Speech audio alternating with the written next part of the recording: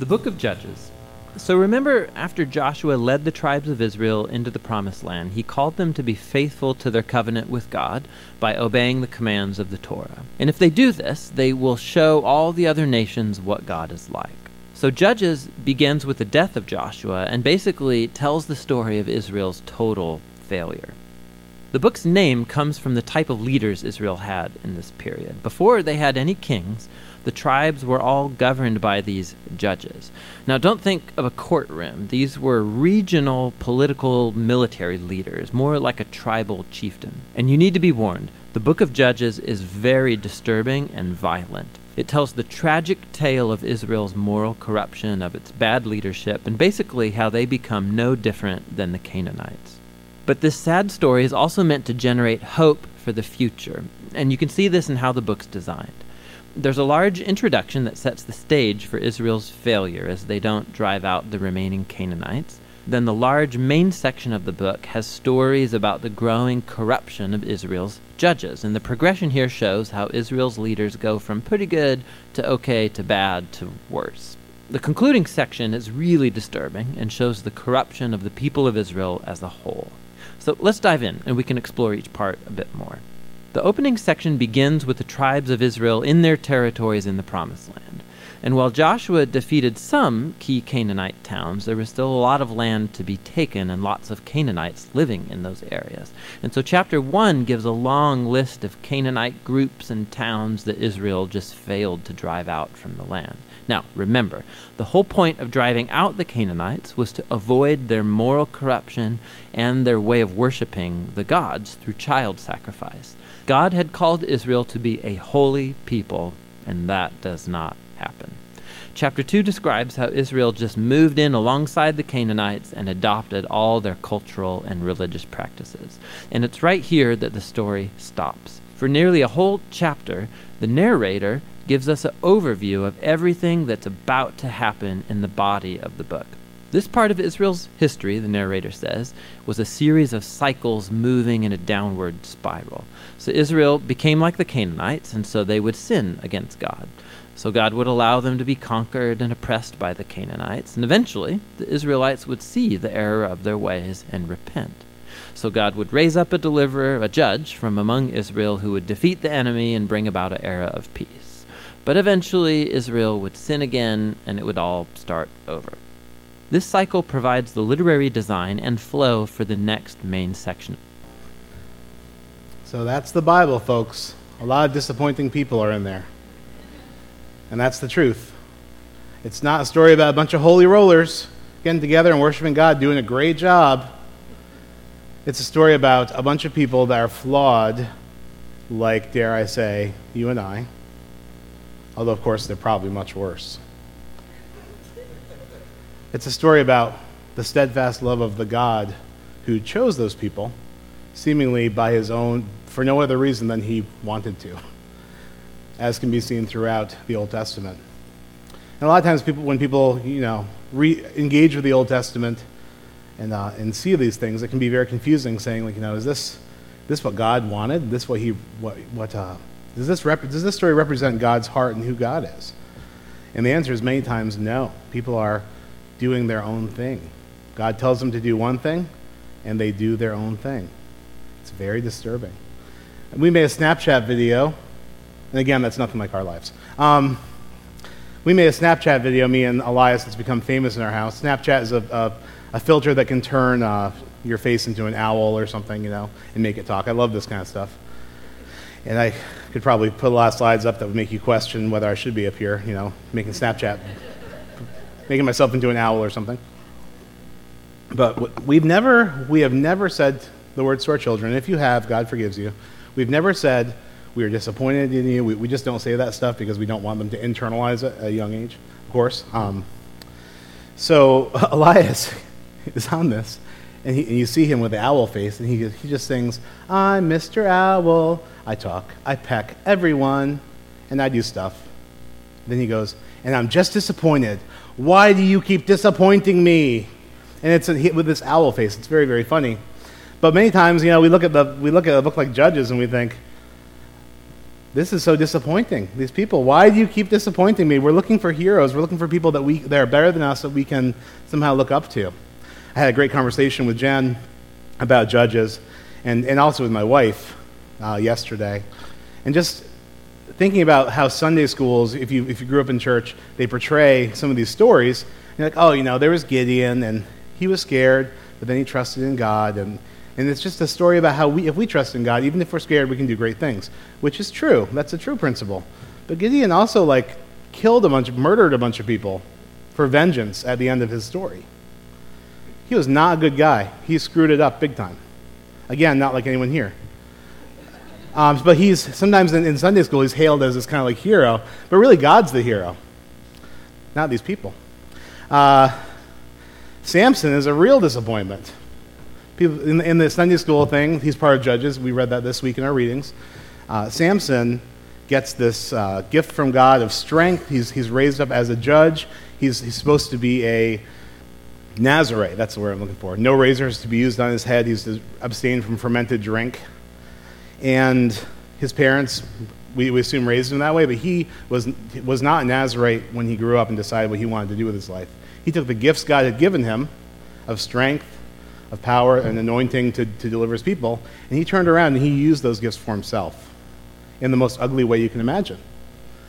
He had personal vendettas with people. He killed people without remorse. It was a real disaster. And finally, the big thing people say, but at the end, Samson redeemed himself. He asked God for strength one last time, pushed down the pillars, and God judged the Philistines through that. Yeah, except for Samson says, Lord, give me strength one more time so I can kill all these people. He was a vengeful man. He was a vengeful man, unrepentant, vengeful man. And so, in Judges and many other parts of the Bible, we see God as the hero of this thing.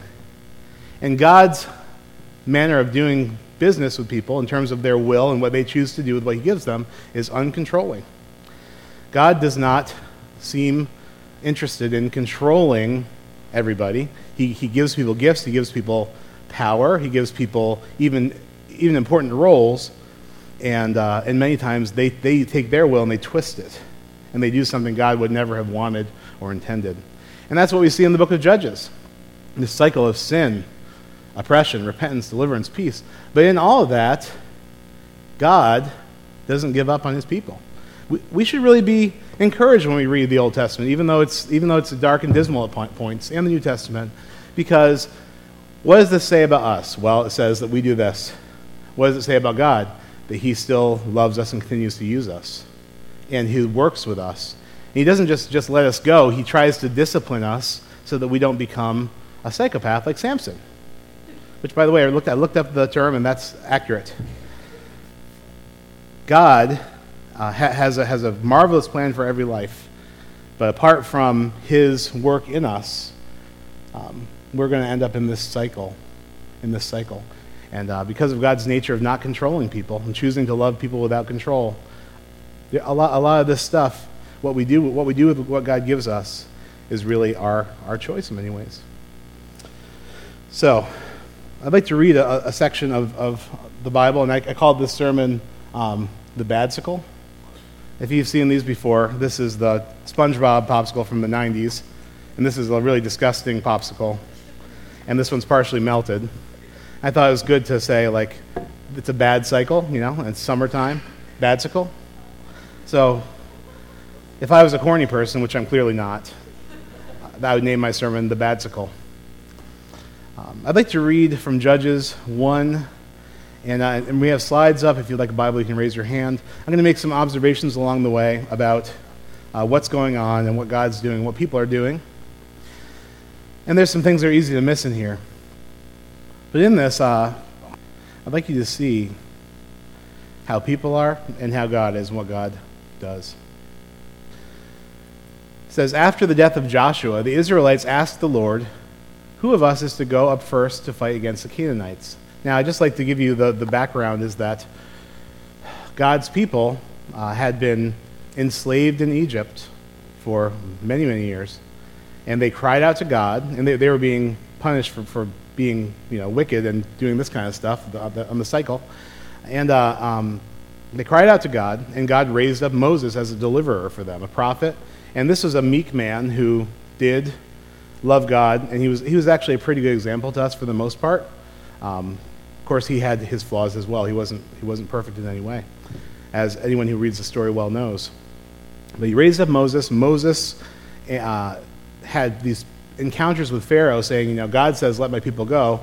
God does not control the situation, and Pharaoh chooses to, over and over again, not let the people go. And so God says, well, if you don't let my people go, locusts are going to come. All these different things happen. Plagues happen. Again, Pharaoh's heart is hardened. And finally, God gives him over to his hardness of heart, and Pharaoh arrives at his logical conclusion of hard-heartedness towards God, to the point where he defies God, even when God says, if you don't let my people go, all of the firstborn in Egypt are going to die, from your kid to the children of the animals and people. And it happened because God made it happen. And finally, Pharaoh relented and said, fine, you can go and worship. But then afterwards, he changed his mind and chased the Israelites into the Red Sea, where God had miraculously parted the waters for them to go through. And then the waters swallowed up over Pharaoh and his army. So it's an amazing story in their history, and you'd think that would stick in their mind as, wow, this God he wants a people for himself. He'll stop at nothing to make it happen. We can trust him. But they start wandering in the desert. The first thing they do is complain. They say, well, wasn't it better in Egypt? We have good food to eat every day and all this stuff. And, and then so God gives them manna, which means, what is it? It's that stuff that fell from the sky and it was like Frosted Flakes without sugar, I think. That's why I imagine it was Frosted Flakes. But it fell on the ground, and he said, gather enough for each day, and then gather enough on Fridays so you don't have to work on my Sabbath, which was Saturday. And they disobeyed, and it turned rotted. But God is trying to teach them to depend on him. He's trying to teach them to be his people, which is God's goal. And by the way, it still is God's goal. God's goal is to have a people for himself that use their will to follow God and to be a people. We call this the body of Christ because we are the people of God. When people get baptized later, they're saying, I'm part of the body of Christ. That's God's goal then. It's still God's goal. So he's trying to teach them in the desert. Finally, they ask for, we want meat. We don't like this manna stuff. They're complaining about meat. And God says, I will give them enough meat till it comes out of their ears and their noses. God is upset that they are so whiny. And again, this is the God who delivered them in a great deliverance. And then there was this time when Moses struck a rock in the desert to make the water come out. Basically, Moses kind of lost it, and he represents the people. So Moses gets the judgment from God, well, you can't go in the promised land now. That's a real bummer for all of us who are reading the story, because we want Moses to get in the promised land. But this is how people are. And whining and complaining, finally they get to the promised land, and they decide to send spies in to check out the land. God never commanded them to do that. In fact, I'm certain that he didn't want them to do that, because God doesn't need to spy on the people in the land, because God can do anything. If they trust in God, he's going to take care of them, just like when he's parted the water, just like when he made the meat come out of their ears and nose holes, which is a funny verse. Yes, God can do anything. But they were like, no, let's send in spies. That's what people do, the other nations around us do. They sent in spies. The spies got scared, except for Joshua and Caleb. A whole generation of people don't get to go in the promised land because of that little thing. Finally, they go into the promised land, and finally we're excited to see God has established a people, and he has established a covenant with them and given them a land, which is very significant to people then and now, Eastern people. Land is very important. And we're saying, they're going to drive the people out of this land, and then and through that, God is mysteriously judging the people in that land, the Canaanites, for the very wicked ways that they've turned into, including child sacrifice and many, many other disgusting, reprehensible things that are detestable to God. So people start entering the land, and this is where we kind of pick up the story in Judges. Something you need to know about God is God does give the promised land, but he requires something of the people who are taking it. He's not requiring them to have superior strength or military power. He's requiring them to trust in him, and God himself is going to do the driving out. That's how it works. If you read the story of Gideon, the great thing it says about God is God selected the 300 weakest, wimpiest people, told them to dump their weapons, gave them clay pots and torches and said, at this time, smash them and make a lot of noise, and then I will drive the enemy out. And so Gideon's people did that, and the enemy thought that there was an army coming. They were so scared they ran. That's how God does battle. It's not through the strength of people. It's not through, whatever, like the worldly way of doing things. But these people, they're so sucked into the worldly way of doing things, they don't get what God wants to do. And so they begin very quickly just adopting man's ways, and it just doesn't go well. Once again, as we saw in the video. So here we are. After the death of Joshua, the Israelites asked the Lord, who of us is to go up first to fight against the Canaanites? Now that's good. They're asking God, they're being dependent, asking what they're supposed to do. The Lord answered, Judah shall go up. I have given them the land into their hands. Okay. So they're obeying God there. The men of Judah then said to the Simeonites, their fellow Israelites, come up with us into the territory allotted to us, fight against the Canaanites. We will in turn go with you into yours. So the Simeonites went with them. When Judah attacked, the Lord gave the Canaanites and Perizzites into their hands, and they struck down 10,000 men at Bezek. It was there that they found Adoni-Bezek and fought against him, putting to rout the Canaanites and the Perizzites. And as a friend of ours says, mosquito bites. A friend of our family is a pastor. He's an awesome guy. Adoni-Bezek fled, but they chased him and caught him and cut off his thumbs and big toes.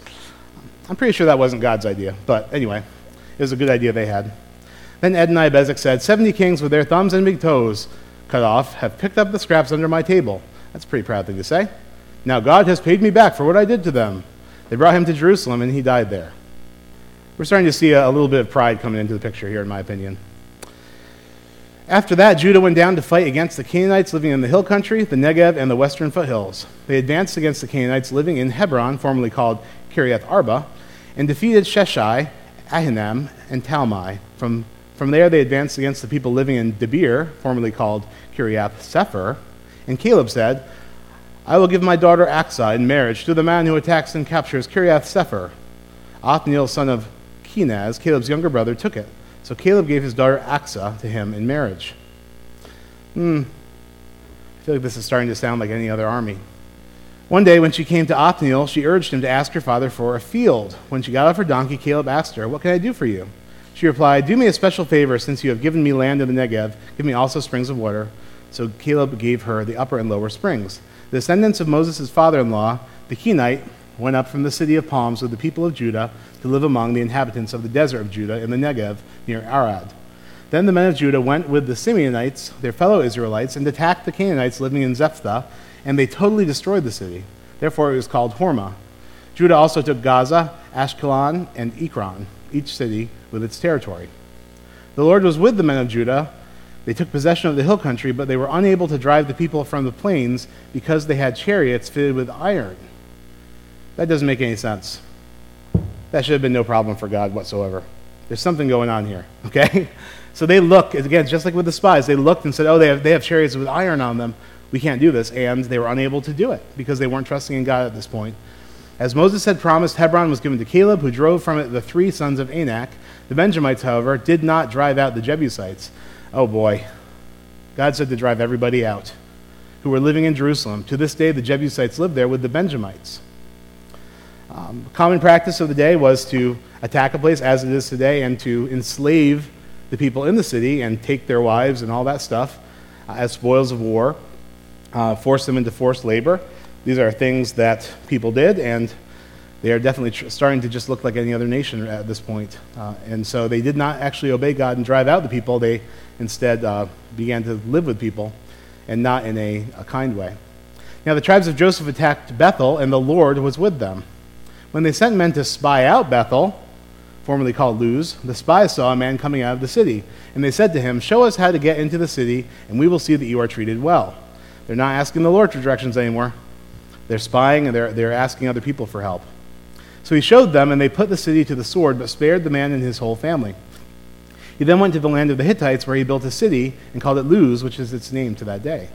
But Manasseh did not drive out the people of Beth-shan, or Tanakh, or Dor, or Iblim, or Megiddo, and their surrounding settlements, for the Canaanites were determined to live in that land. When Israel became strong, They pressed the Canaanites into forced labor, but never drove them out completely.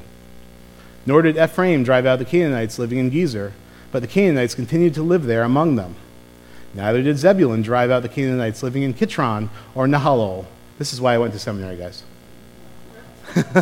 So I can pronounce things in the Bible. I'm the only one that can do it. No. That's all I learned in seminary. Lots of flashcards.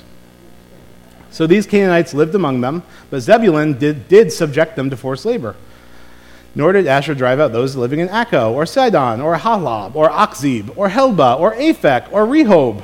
The Asherites lived among the Canaanite inhabitants of the land because they did not drive them out. Neither did Naphtali drive out those living in Beth Shemesh, or Beth Anath.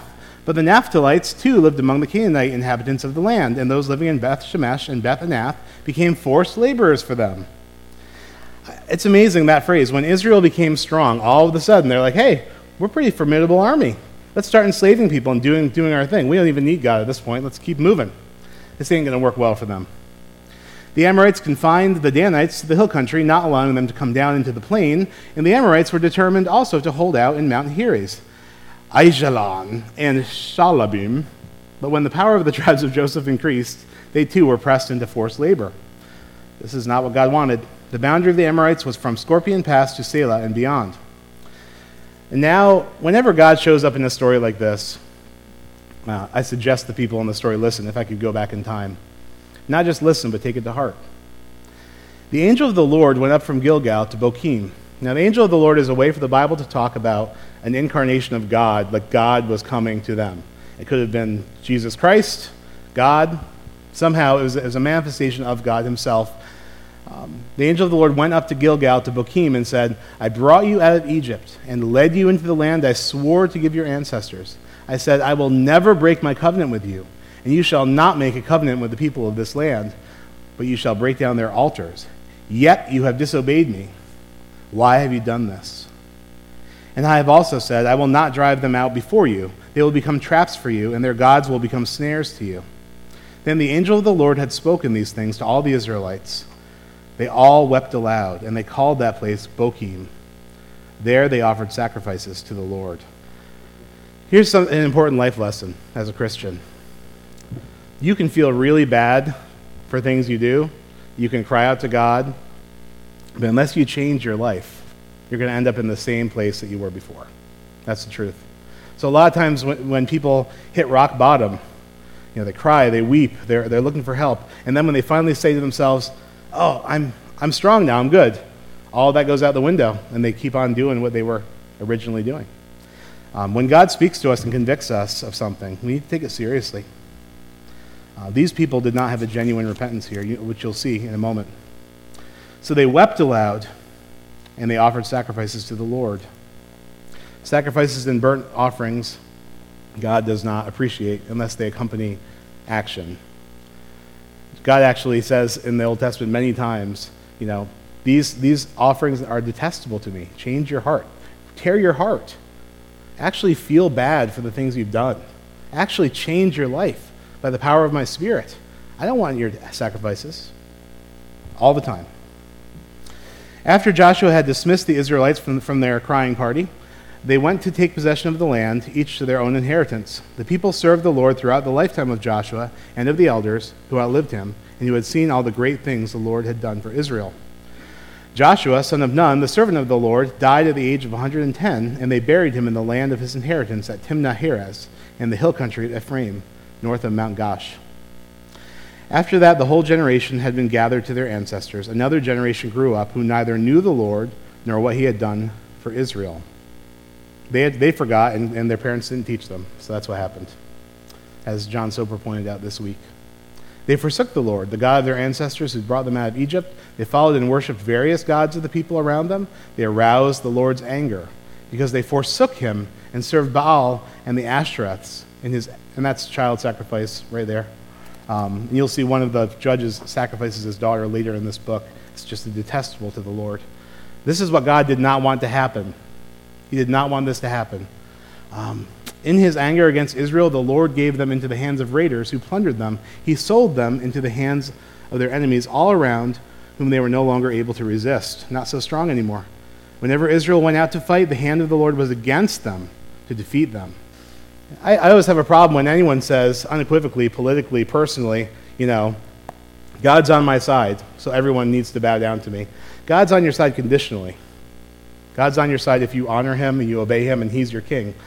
The minute that you go against God, you might find yourself fighting against him. That's not a good place to be.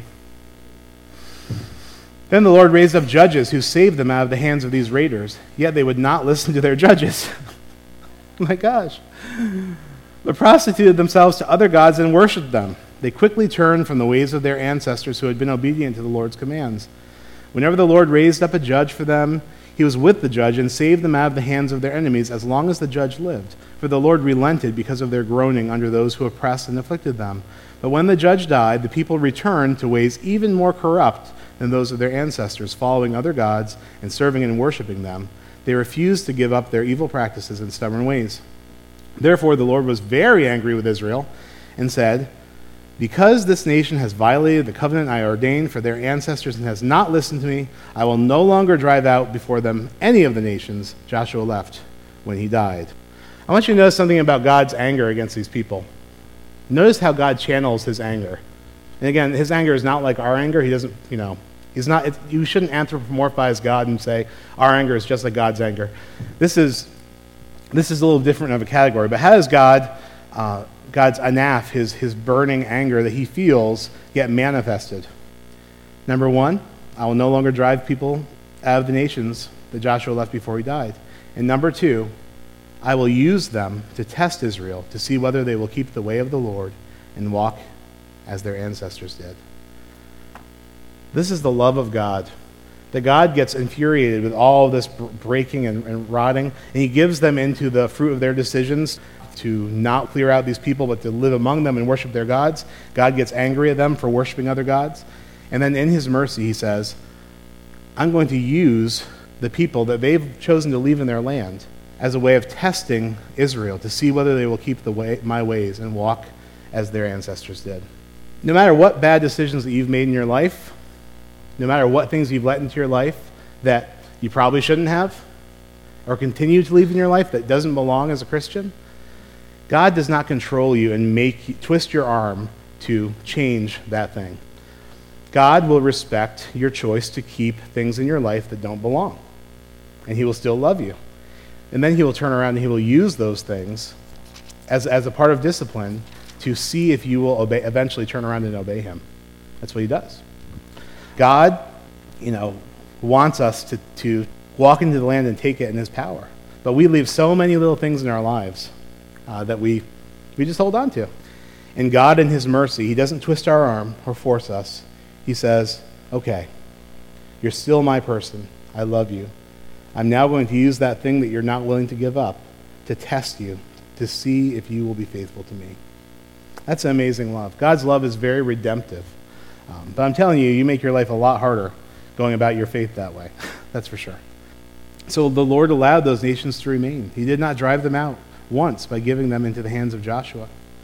These are the nations the Lord left to test all those Israels who had not experienced any of the wars in Canaan.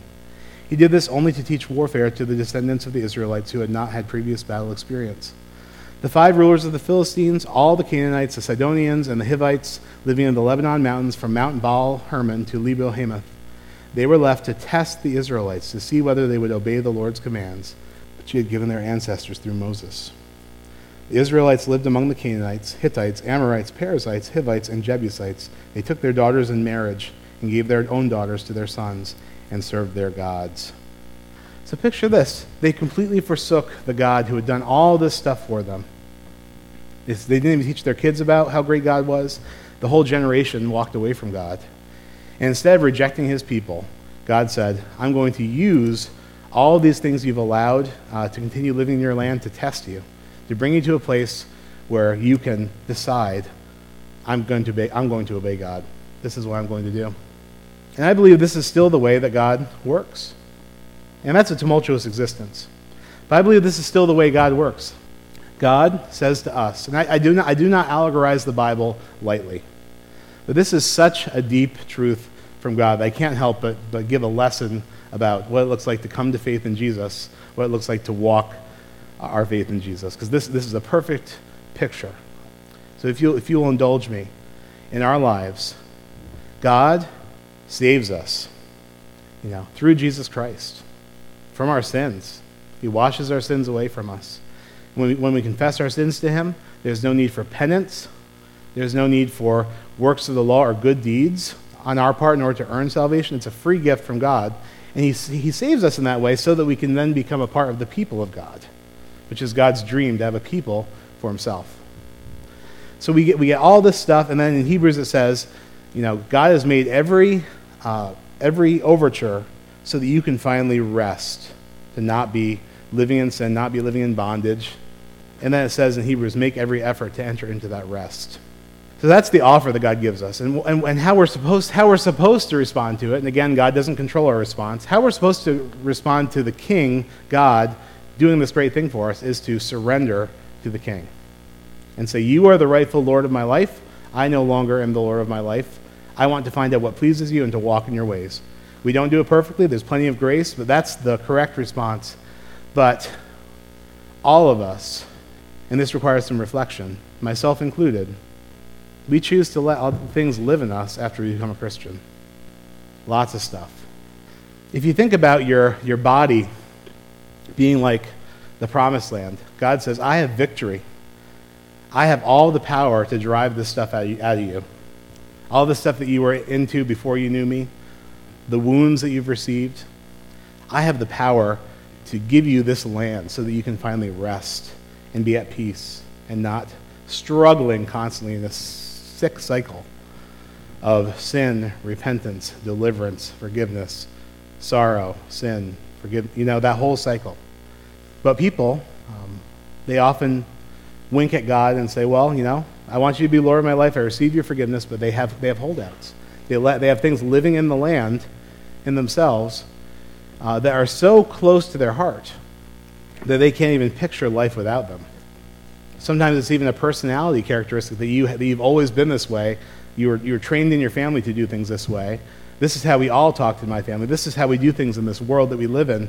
This is how we get through a day. And we fail to learn the lesson that God is our deliverer, God is our provider, and God has given us this land. We no longer have to live the way we used to live. It's now time to take full possession of this land that God's given us. And how do we do it? By the power of the Holy Spirit.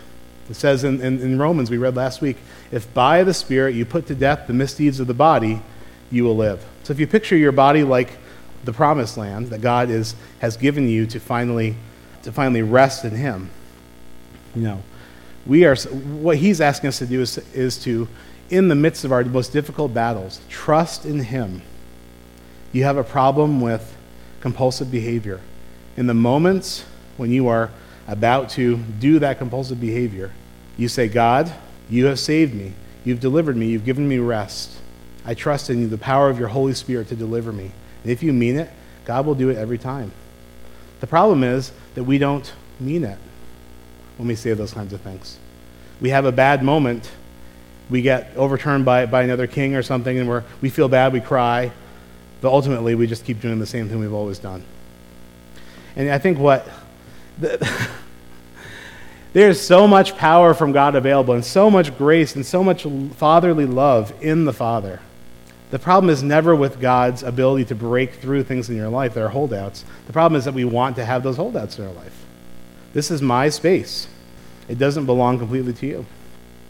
But God has called us to enter into his rest. So this morning, as the worship band comes forward, this is a lifelong process. Some of us are very new Christians in this room, I know for sure. Been saved less than a year. Some of us have been saved since we were born practically because our families raised us up in it and we chose into it early. Whatever your life has looked like, God is asking for your whole life when you come to him. No holdouts. He's saying, take the land completely. This is yours to have. And he's asking us to surrender to him all of the things that we are, in a sense, hiding from him within ourselves.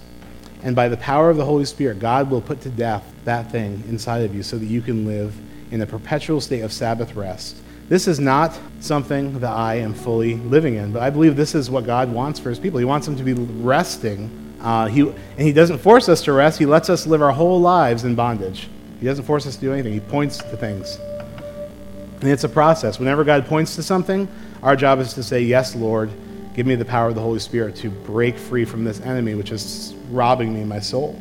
So this is a lifelong process, but it's also, a general demeanor that we need to develop in our relationship with God, where we come to him and say, Lord, you're calling me to what are you calling me to do? And he'll say, well, go to this land and do this, and I will surely deliver you. And you do that. This is not an overwhelming, anxiety-provoking situation. This is a going to God with an actual desire to honor him, to love him, to give your life to him, for him to be the king and ruler of your life, receiving just that one thing from him that you can surrender, then surrendering it back to him and trusting in his power to accomplish that which you can't do on your own. So as we worship today, just think about your body like the promised land. God set you free. If you are a believer in Jesus Christ, if you have trusted him for your salvation, you've become a part of the people of God, you are no longer chained really to sin. You are no longer chained and condemned for breaking some kind of religious rules. You are not condemned. You are fully loved just as you are. Nothing you need to do to change that. But there are areas God will bring up, the holdouts that we just have never offered to him. And he just wants access to those places. Because there's some work that only God can do. It's when we think we're strong that we fall into all kinds of trouble. So let's go before him. Lay our lives before the King once again. And whatever he tells you, go after it. But don't go after it in your own power. Ask for the power of the Holy Spirit to come and bring freedom. The scriptures say emphatically, where the Spirit of the Lord is, there is liberty, there is freedom. The Spirit is not too weak to do these things in our lives. We are unwilling. The arm of the Lord is not too short to save you. There is no one who is beyond the reach of God. God can do anything. That's a fact. Last week, a couple weeks ago, I met with a friend and talking about one of my struggles in my life. It's something I talked to him about before, and he looked at me and he said, "Do you really want to be free from this?" And I said, "Yeah, I think so." He goes, "Well, if you really wanted to be free from this, God would deliver you because God's all-powerful. God can do anything. If you really wanted this, God's just waiting. He wants to rise up in you and bring freedom in this area." And I said, "You know what? You're right. The problem is hardly ever with the Lord in these areas. It's never with the Lord. God is a gentleman. He goes where he's wanted. He goes where we give him access. He does not twist our arm. He does not poke holes in us until we are crushed to our knees and we surrender to him in that way. But when we give our will to the Lord, the power of the Holy Spirit can then do the work that only God can do, giving us the rest that we need to enter into, that we have been avoiding. God wants us to have victory in our lives, not to be defeated in a cycle. God wants a people for himself. We are that people. Let's respond differently than some of these people in the Old Testament. Let's respond differently than we have in the past. I'll leave you with this. Joshua, before he died, said this, "Now fear the Lord and serve him with all faithfulness. Throw away the gods your ancestors worshipped beyond the Euphrates River and in Egypt, and serve the Lord. But if serving the Lord seems undesirable to you, then choose for yourselves this day whom you will serve, whether the gods your ancestors served beyond the Euphrates, or the gods of the Amorites in whose land you are living. But as for me and my household, we will serve the Lord." Let me pray for you. Heavenly Father, I thank you that you are always so willing to point out just the next step in front of us. We want a program, God. We want it to be done now. We want to be finished. We want to just be done. But you have called us to do some hard work, to take the land that you've already bought for us by trusting in you every step of the way. So for each person here, God, Whether you've given it to them already or you'll give it to them this week, give them one thing that you want access to, that you want to be the Lord over, an area where you are nowhere to be seen in their lives. And then by the power of your Spirit, God, take that thing and bring freedom and bring life. And let your people rise up and be the people that you've always dreamed we could be through the power of the Holy Spirit. Let us have victory and peace, finally, peace and rest, to lay our heads down without guilt, without shame, without darkness, without secrets, God. Free and full in you. I pray this in Jesus' name for your people, for the church. I pray your blessing upon our day as we continue worshiping you in baptism and seeing what you can do in lives who surrender to you. I pray this all in Jesus' name. Amen.